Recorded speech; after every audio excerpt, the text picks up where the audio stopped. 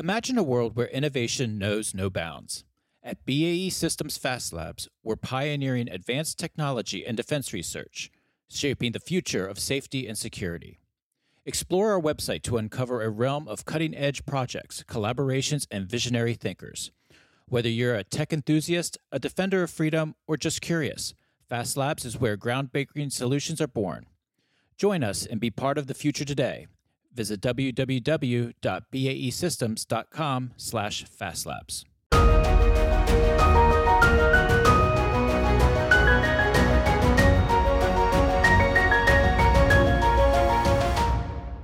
Welcome to From the Crow's Nest, a podcast on electromagnetic spectrum operations, or EMSO. I'm your host, Ken Miller, Director of Advocacy and Outreach for the Association of Old Crows. You can follow me on Twitter at FTCNHost. Thanks for listening. My guest today is Dr. Andrew Long from Southwest Research Institute, also known as SWERI. We will be discussing directed energy and high-power microwaves and advances in those fields. But before I get to him, I want to again draw your attention to our new subscription service that we will be launching here in the coming weeks. As a reminder, our regular bi-weekly From the Crow's Nest episodes will remain free to the public on all major podcast platforms. But if you really enjoy the show, which I hope you do, and you want to keep up with current events, we are launching this new subscription service, which will consist of 2 additional episodes each month, and these episodes are only available to subscribers. These episodes will be tailored more for informal discussion, as well as following headlines and recent developments in the defense and EMSO communities around the world. As you may have noticed, we have already started releasing some of these bonus subscription episodes that we are making available to the public so you can get a taste of the different style of episode that the subscription service offers. These will be going away behind a paywall soon, and you will only be able to access them and new subscriber episodes by either becoming an AOC member or subscribing at a low monthly cost of $2.99 per month. Now, as a subscriber, not only do you get access to these 2 additional episodes per month, but you are also able to participate in the live recordings of these episodes from the audience. As an audience member, you can listen in, comment, and ask questions of me and my guests. I'll have a rotating slate of special guests on, including John Knowles from AOC's Journal of Electromagnetic Dominance, Matt Thompson, our senior analyst, as well as friends of the show, Colonel Jeff Fisher, and others. We'll have regular guests on that are really kind of tuned to what's going on, and we'll have a very informal conversation. We look for audience engagement and your comments and questions throughout the episode. You can learn more about the subscription and when it's going to kick in here in the coming weeks by going to crows.org. But again, we encourage you to take a listen to some of these episodes that are coming out in the meantime, and we look forward to having you on as a subscriber real soon. Now, on to my guest. I am pleased to have with me for this episode, Dr. Andrew Long. Dr. Long has spent 16 years designing antennas and RF components for various applications ranging from moonshot research to commercial products. His current tasks and interests at Southwest Research Institute revolve around design, fabrication, and measurement of exceptionally novel apertures. He is here to discuss directed energy and more specifically high-power microwaves as they serve as a bridge between traditional electronic attack and directed energy lasers. So Dr. Long, thanks for joining me here on From the Crow's Nest. It's great to have you on the show. Oh man, my pleasure. I think we first met about a couple years ago now, probably. Yeah, AOC, or not, it was DEPS. It was DEPS. It was Directed Energy Professional Society. I was looking for a panelist to talk about directed energy and went to SWERI, and they're like, hey, you have to have Dr. Long on. And so really appreciate having you serve on my panel a couple years ago. I can't believe it's been 2022 since that happened. So, it's been a long time to have you on here, but thanks for being on. So to begin, I wanted to have you on to talk about high-power microwave. We've had conversations on the show here about directed energy generally, some of where that technology area is going, but high-power microwave is kind of a unique approach or a unique aspect of directed energy weapons. They tend to, in the conversation of HPM, kind of create a little bit of a bridge between what we think about as electromagnetic warfare and then directed energy. I wanted to have you on the show to tell us a little bit about, let's break it down to almost at a 101 level to get started. When we talk about high power microwave, what are we talking about, and how does it relate to traditional directed energy and that bridge between EW?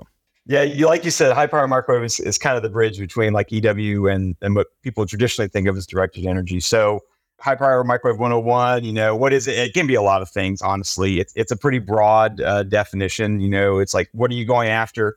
What subsystem in that thing are you trying to target? Is it the receiver channel itself? Is it the microcontroller in the power supply? What we call like a backdoor effect? And what are you using to deliver that? There's all kinds of flavors that this takes. And is the effect, are you trying to cause like a momentary disruption in a comm link, forcing an automatic reestablishment, which, hey, that sounds a lot like jamming, doesn't it? Hence why we're all kind of under the MSO umbrella now, right? So all the way ranking up to 5-star, irreparable damage to the LNA, to the receiver channel. Maybe you're, putting so much power through that you're ablating the LNA. And when that happens, there's no recovery. So, we have a whole range of effects, a whole range of things we're targeting, a whole range of methods we're using to do this. And and we're just using high power microwave to do it. And if sometimes it might sound like, man, that just sounds like a phased array or an AESA, active electronically scanned array on steroids. And you wouldn't be wrong if it sounded like some of the traditional stuff we use in EW. But how does it differ? How does it differ from those when in that conversation? So there's two sides of the coin when it comes to high power microwave. I mean, there's lots of coins you could put in the air, but there's like two sides of the coins that I like to think about. And I'll give you some pretty high TRL examples on both sides of that coin. The stuff that's kind of the front runner, to being procurement ready that I'm aware of anyway. So on one side of the coin, what I just kind of described, like kind of like an AESA on steroids, we've got Leonidas, made by Epirus. I can't remember if Epirus was acquired or got some recent investments from Raytheon and some of the other big defensive contractors. But Leonidas, you just Google it. It's basically a little trailer with a panel on it. And that panel is basically a phased array. And behind every channel in that array is some sort of probably a software-defined radio channel, right? That's kind of what all EW uses these days. It's a software-defined radio because people like that it's adaptable on the fly. Software-defined radio channel plus amp plus antenna, times however many you can fit on that panel. And again, that sounds like a phased array. You aren't wrong. And I read, some of the patents that that Epirus has filed for this over the years. And yeah, there's some notional stuff they say, like, hey, it could be L-band, could be, 60 volt GaN, gallium arsenide, solid state amps behind every channel. Exactly what's in there, I couldn't tell you, but I have a couple guesses. But that side of the coin represents basically traditional EW, software-defined radio channel, solid-state amp array. The advantage there, as I said, is people love that it's software-defined. Means I can, if here's drone A and here's drone B, drone A is weak against this, drone B is weak against that. I press a button, I'm tuned into what that thing is most sensitive to. Now, the downside to a system like that is a hell of a lot of power consumption. So listeners may not know much about amplifiers. Let me tell you, RF amplifiers are just notoriously inefficient. They're like the incandescent bulbs of the RF world. For every 1 watt of like actual RF power these things are putting out, you probably have to dump in like 5 or 6 watts of prime power. And that just scales up. So I don't know exactly how much power Epirus is consuming, but I'm going to tell you it's a lot. I don't know if the trailer comes with its own generator, but that's just one of the downsides. And some people will say I'm actually probably being generous because I was just looking at some off-the-shelf specs for high power, from power modules today. And yeah, the 25% has been the leader today as far as efficiency is concerned. The other downside is peak power, right? When we're doing high power microwave, it's, hey, are we trying to just play a really loud note for a long time to get, to over time just kind of cook that LNA, for example? Or are we trying to do a spark, a real pop in power? There's advantages both ways. So trying to get that pop is not really feasible on a solid state amp in the side of the coin that we're talking about. You can do a lot of average power, but you can't do a lot of peak power because you can't really get voltage greater than what your amplifier can provide, even when you add it up. You're not going to get the hundreds of megawatts or gigawatt, peak power that some of the other side of the coin can give you. Hello, everyone. I want to take a short break to thank BAE Systems Fast Labs for the continued support for our From the Crow's Nest podcast. I am pleased to be here today with Bill Watson, Chief Scientist at BAE Systems Fast Labs. Bill, it's great to be here with you. Now, BAE Systems Fast Labs is BAE Systems Research and Development and Production Organization. Can you tell us a little bit about Fast Labs as well as your background? Yes, and thank you for having me. BAE Systems Fast Labs is dedicated to innovating disruptive next-generation solutions for the critical defense and intelligence challenges. Of course, electronic warfare is one of our key focus areas, but in addition to that, we also do research in autonomy and AI, sensing and response, advanced microelectronics, communications, and navigation.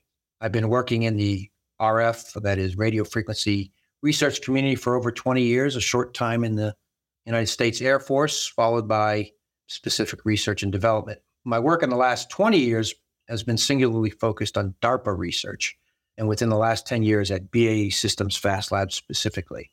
Technology we work on spans sensor processing to high-level sense making, up to tactical and operational level autonomy and decision-making support. And one of the key differentiators about BAE Fast Labs is the research that we do is intended to find its way to benefit the warfighter. This has been an important topic through many of our recent episodes here on From the Crow's Nest. Can you talk a little bit more about that technology? And for our audience, how does it change or affect our EW capabilities that we're trying to field? In our work with leading DoD customers like DARPA or AFRL, we focus on developing technologies that will advance future solutions, from overcoming today's challenges to developing technologies never before thought to be possible. We then transition our technology to fieldable products to benefit our warfighters through partnership with BAE Systems Electronic Systems product lines. As a specific example, I thought I'd use a movie you may or may not be familiar with. It was called Battle Los Angeles. It was from 2011. And in that movie, aliens had invaded. And what the characters in the movie found is that whenever they keyed their microphones on their radios, they could be easily geolocated and targeted. What the movie presented as science fiction for us is, in fact, science fact. This is the type of technology that we work on and exists today, where the physics meets the real world. This sounds like absolutely fascinating work. What is the next area that you see for research and development? And if anyone is interested in learning more, how can they reach out to you? Well, we can't say too much because of the sensitivity of our work and classification levels. But in Fast Labs, we are always working on the future state. No matter what the future threats are, we will continue to focus on solving the hardest problems to benefit the warfighter. If you're interested in more information about Fast Labs, you can connect with us on our website at basystems.com/fastlabs. Well, thank you, Bill, for joining me here on From the Crow's Nest. And now it's time to get back to our show.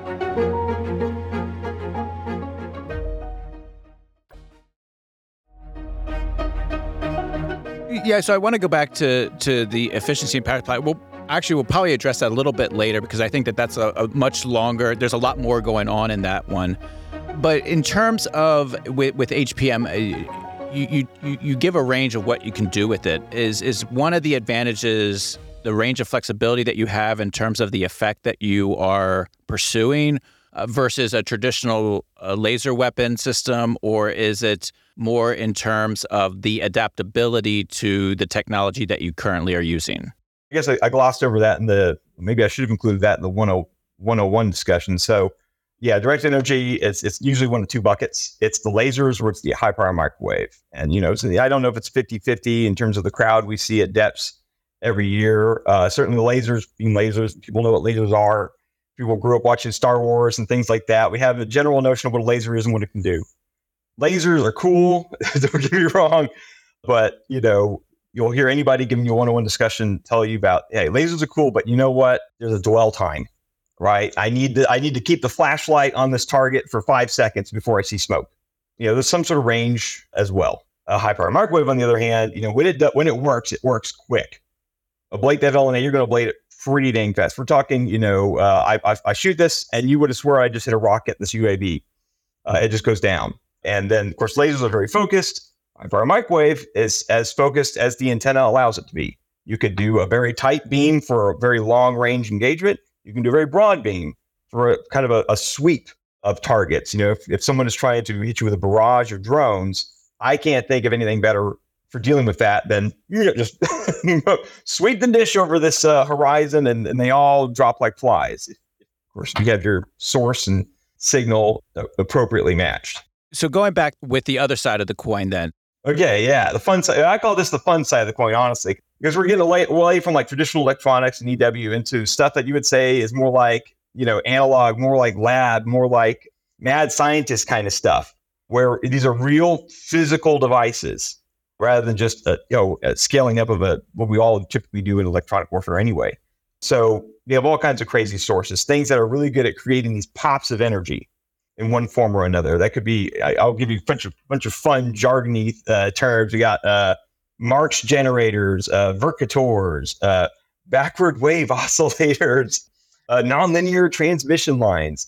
All these things are basically do some sort of pulse compression or create pulses or turn pulses into notes or certain frequencies. Like that's what a Verkator does. If you have a guitar, I pluck that string. That's a very kind of a snap of energy. But what comes out ultimately? It's a note that's played, has a certain kind of duration to it and a certain frequency. So a Verkator takes the pop of a March generator and kind of turns it into a certain note with one hell of a rise time, by the way.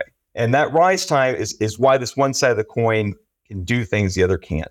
That rise time, that's a hell of a lot of peak power. We're talking hundreds of megawatts, gigawatts even. And that can bypass some of the traditional front door locks. I'll put it that way. So, someone that once asked me, hey, can HPM take down a hypersonic? And what do you think the engineering answer to that is, Ken? What do engineers always say when someone asks that kind of question? Absolutely. Yeah, or either absolutely, or the way it depends. Okay, let me edit that out. It depends. It depends.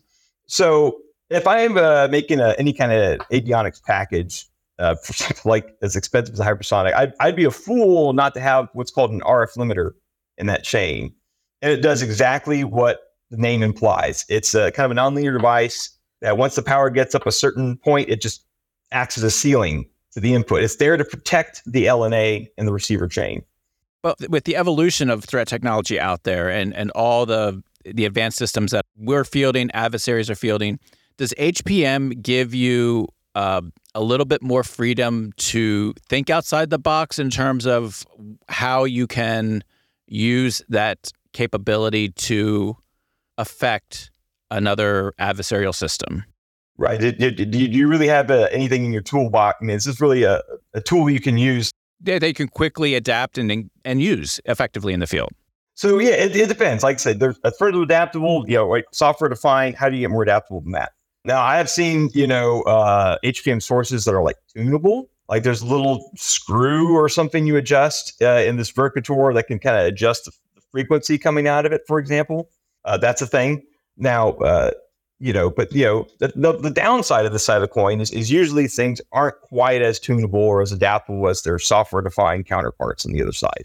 But like I said, they can do things the other can't. So even these RF limiters that I was just talking about, they limit the amount of RF power. They're there to protect the LNA. But here's the thing. They can only close the front door so fast.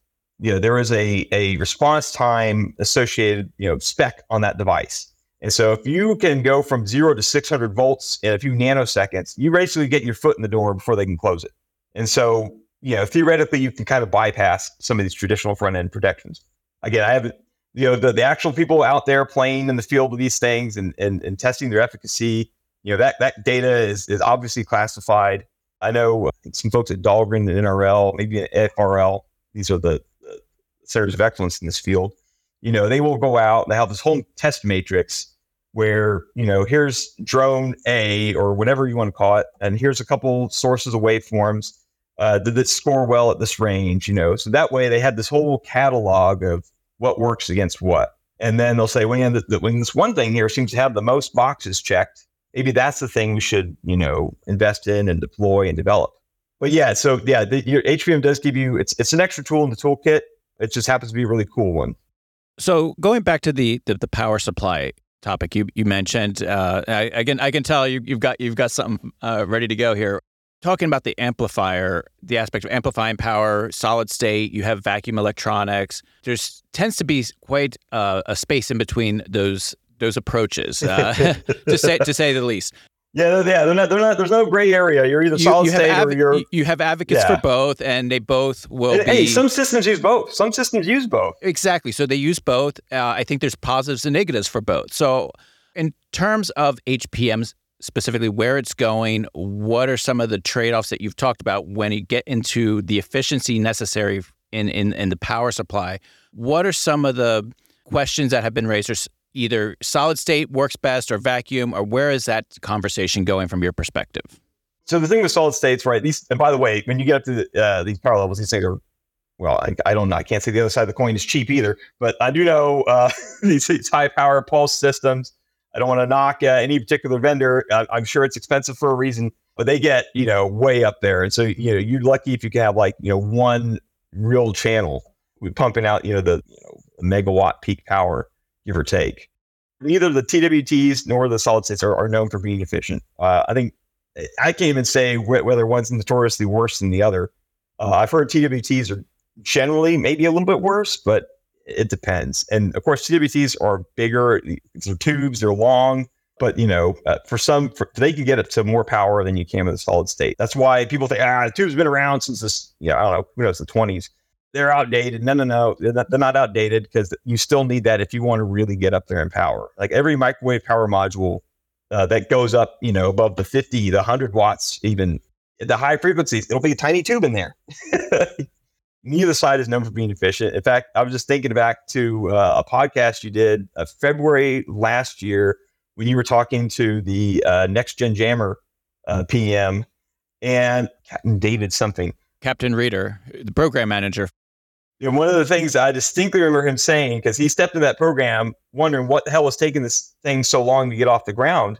It's been in development so long. And you know what he said was the reason why it took so long? Power and cooling.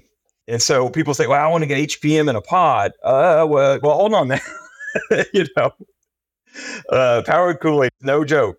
So how do each of those solid state and vacuum kind of address the power, the heat and cooling aspect of it? I was under the impression that vacuum can offer a little bit better cooling, but vacuum tubes get hot. Okay, that's just the way they work. Now, I can't say one has a special way of getting colder than the other. Yeah, they both kind of rely on the same methods of heat conduction. You go buy a power module, it'll say on there whether it's air cooled or liquid cooled. And I've never really looked at the cooling options on tubes before, because it is such a niche, but either way it's challenging. And it's so challenging, right, that some of these pods, these old school EW pods with the amps in them, they have so much power, they need so much cooling that you have heat exchangers all along the side of the pod. And it's to the point where do not turn this on unless you're flying, because it will cook itself. Or unless this thing happens to be sitting in a 300 mile an hour wind tunnel, do not crank it up, please. Do you think that this is an area that needs to be addressed for HPM to really take off in terms of what it could possibly do?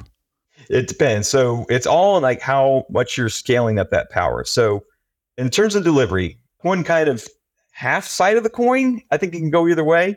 Like any antenna, any kind of energy transmission in the electromagnetic spectrum, you got three things you need. Ideally, you need a lot of input power. You need a lot of antenna gain. And what was the other thing? You need, and or proximity to target. So often you have to, you can't have all three. And so you might say, well, man, I do not want to get close to this target. Okay, you need a lot of range. So you need if you can't get close, then you really need a lot of antenna gain and a lot of output power. You might say, I can't fit that huge antenna. Okay, you need power and you need to get close. And some systems do that. It's like a tiny little HPM module on a drone. So examples include Lockheed's Morpheus. And I don't know if that's a March generator or just another solid state amp in there, but it flies close and bleeps out another drone. Everest, they have a variant called the Leonidas Pod or something like that. And there's a little image of it bolted to the bottom of the drone. So you can, like I said, with a reduction in range, you can overcome a lot of things. So who are some of the key players from the government side that are really kind of on the forefront of HPM weapons? Obviously from the service perspective and DoD. What are they working on? We'll probably hear better from them, but here's just what I know just from going to depths every year and talking to these folks and emailing them all the time. So I don't know if I'm supposed to name any specific names or just offices, but, I'd say ONR is definitely, as far as research is concerned anyway, the big funding body. Now, interestingly, HPM is such a niche, I wouldn't even say it's any single branch doing any specific thing because, it's such a small crowd. the AFRL folks, hang out with the Dahlgren folks. Everybody knows, what's going on. If it's an O&R project, there's probably an AFRL person involved somehow. And so, it's a joint effort because, it's a joint need. But I will say, I think as far as like stuff coming along, right? The Army, like says, signed a big contract with EPRIS. And so because that thing is getting close to, its evaluation rounds, who knows if or how many they'll procure. But on the research side, it's either AFRL or Dahlgren, which we get support from NRL, the Naval Research Lab. But O&R and the folks there, I think, kind of have the top level view of everything. I think officially the Center of Excellence is AFRL Kirkland. Anybody who's ever gone to a DEPS conference, one of the major topics of conversation is always how do you cross that valley of death. A lot of directed energy programs, you go year to year and it's a lot of lab-based conversations. It's in the lab, it's testing. And fielding it has really picked up pace. But when we did our panel discussion a couple of years ago, one of the hot topics that came up frequently in our panel and other sessions was how to address some of these integration of EW and directed energy capabilities earlier in development so that you're not trying to tack it on later and kind of slowing that progress down. So talk a little bit about how are we doing from a research to procurement standpoint of getting some of the stuff into the field and getting it also into development, integrated into development earlier in the process. Right. No, that's still all research engineers, kind of the bane of our existence, or what kind of depresses us sometimes is that horrible valley of death. The university is on one side and, the Northrops, the Raytheons, the Lockheeds on the other side. And in the middle is trying to get, up the TRL chain. So, it's definitely a priority. DEPS conference this year, O&R was talking kind of about that and what their main needs are. Here's the big kink we have in the armor. The big thing we're trying to resolve right now is trying to make things that work from the lab. Get them ready for the deployment, please. Nobody likes being lab only. Everybody wants to show progress. So some of the things we're doing from a system level is for example, targeting. At NISTIC, these same technical points of contact, the same TPOCs, they had a statement of need for direction finding, identifying, a target to aim this really focused HPM at. So, they're going out to industry, how can we integrate traditional DF systems, but refine them to even tighter windows of, line of airing, the systems around these things are being sought. I'll just say that. Every year, NISTIC, which is one of the contract vehicles that these labs like to use, almost invariably there's something in there for, hey, who has a lower swap anyway, compact HPM source. Trying to get these things functional is one thing. Functional on a surface vehicle is a different thing. It needs to be integrated, needs to be mounted, needs to get the real estate within a certain footprint, needs to have all these other boxes checked. Because I can understand why it's taking so long, right? If you're the admiral and there's this ship-mounted HPM weapon, you got to be concerned about electronic fratricide.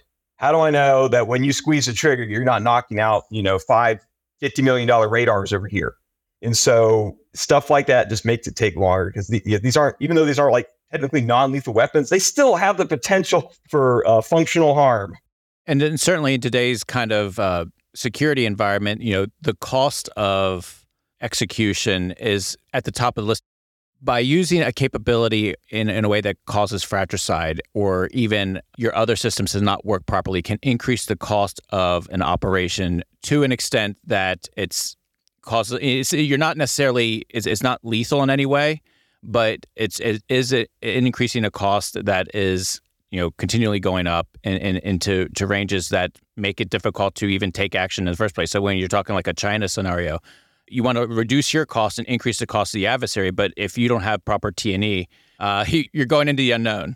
Oh, yeah. Yeah. So a whole bunch of stuff needs to go into that study to sort of narrow down that fratricide risk, right? So let's make sure this antenna is heck of a lot of focused in this one direction and this energy doesn't spill over, except with very heavy attenuation in these other directions. But the measures of effectiveness, how do you reach a point where you're like, okay, I'm absolutely confident in the level of risk for the system that we can field it, given just the dynamic nature of any conflict these days? I mean, is there an effective process to follow where we can actually reach a point where we're confident, yeah, this is not going to interfere, this is not going to cause too many unforeseen challenges? Do our military leaders understand what is going on because of the challenge of really knowing how you can see the effect of a high power microwave? So that question really goes a couple levels above my pay grade, but I will say that there are some analogies here, right? When you're fielding a radar, there's a whole bunch of co-site interference studies that take place on any kind of antenna, any kind of emitter of any kind on any platform. It's some people call it bureaucratic, but it is what it is for the sake of risk reduction. So there's one level that there's a clear corollary. And then, I'm sure there's all kinds of procedures for procuring the next, artillery cannon on a boat, right? How do I verify this thing won't blow up? The storage regulations are met. It's probably a little mix of getting a new radar approved versus getting a new, somewhat lethal weapon approved on a platform. This is what I imagine it to be anyway. I'm probably a pure dilettante there, but that's just what I imagine it to be. And actually, I think it's still a maturing thing, right? The rule book has not been written. I will say that they're still evolving the standards of what should the playbook be for getting this on the boat. So in the time we have remaining, just kind of bringing it back to kind of what your day-to-day job in terms of what are you currently pursuing that is either A, keeping you up at night or getting you up in the morning because it's just exciting about the possibilities?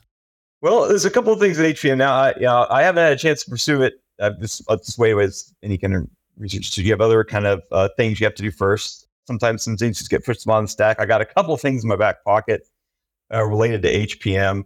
So one of the things at the conference a few years ago, I was kind of showcasing this notion of an additively manufactured array that, basically going from like the old school CRT tube television to like a flat screen equivalent as far as the aperture panel was concerned. Now, that was a simulation going from simulation to prototype. There's a couple risks there. And one of the risks, and no one's been able to exactly quantify it yet, but one of the risks that we just all kind of have a feeling about is additive manufacturing is notorious for surface roughness. If you've ever seen an additive manufactured metal part, or more importantly, if you've ever felt an additively manufactured trinket of any kind, it's usually very rough. And there's some general knowledge that rough electrodes arc at a lower voltage than smooth electrodes. And so power handling of these HPM systems is going to be affected by how polished you can make these surfaces. And so additive manufacturing seems like to be kind of out because of that, or at least, entered cautiously. Well, this is where you meeting folks from other disciplines yields fruit. At this random conference in DC called Tech Connect, I didn't think I was going to meet anybody relevant because I read the panel titles and nothing struck out at me. But later on, I started looking at some of the session titles, and I met these folks from like REM surface engineering, and they have this magic for with doing chem etch and whatever kind of grit they need. They can make beautifully smooth surfaces. And what's more important, they've been focusing their IR&D on how to apply their process to additive manufactured parts. Not only that, they've been doing it for like stuff with like internal channels. How do we do a chem flush or some sort of, I call it just give it the bath, to make this surface roughness at a level that can work at HPM. So we'll be doing, when I get the white paper out there, we'll be doing some, some experiments. Okay, here's an HPM thing that works. I can turn it up to 10. Here's an additive manufactured part inserted. Okay, I can only turn the dial up to 2, and then it arcs. Here's the same part, but given the quote unquote bath treatment. All right, we were able to get it up to 9. And so finding, the practical, do some practical experiments. Here's what works on this one particular HPM system, at least, to unlock some new manufacturing modalities to making cooler and crazier things. Let's see. There's all kinds of stuff with HPM. Well, like I said, we submitted a bid for doing some sort of direction finding as well. Anything else before I ramble on too much? No, yeah, that's great. It's and I think that's the benefit of conferences and all the the meetings that we have throughout the years is no matter what the problem is, there's someone with the solution. And they don't know it. They never heard of HPM until I approached them. Some other folks, they're doing, additively manufactured ceramics. They never heard of grin lenses and all these other crazy things that their technology can work for. What's your refractive index? What's a refractive index? And you have to cross the military and commercial sectors a lot more these days because of some of the advancements out there. So it's really cool to see how some of the questions that you have, you're putting out there, and you're seeing opportunities there to kind of solve some of the problems that you've been working through. Well, thank you, Dr. Long. That's all the time that we have for today. I wanted to, I do appreciate you coming on the show.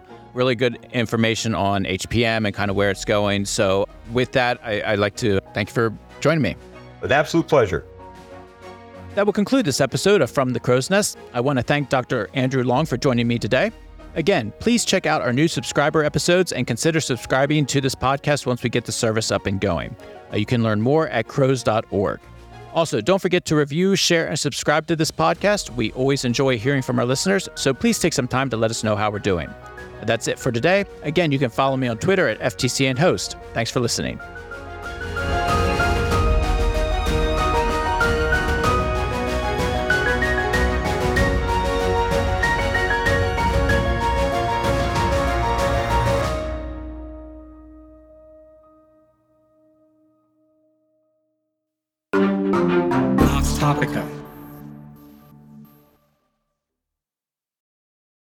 Fast Labs, powered by BAE Systems, is at the forefront of advanced technology and defense research, development, and production. They're pushing boundaries, breaking barriers, and innovating for a safer world. Check them out at www.baesystems.com/fastlabs.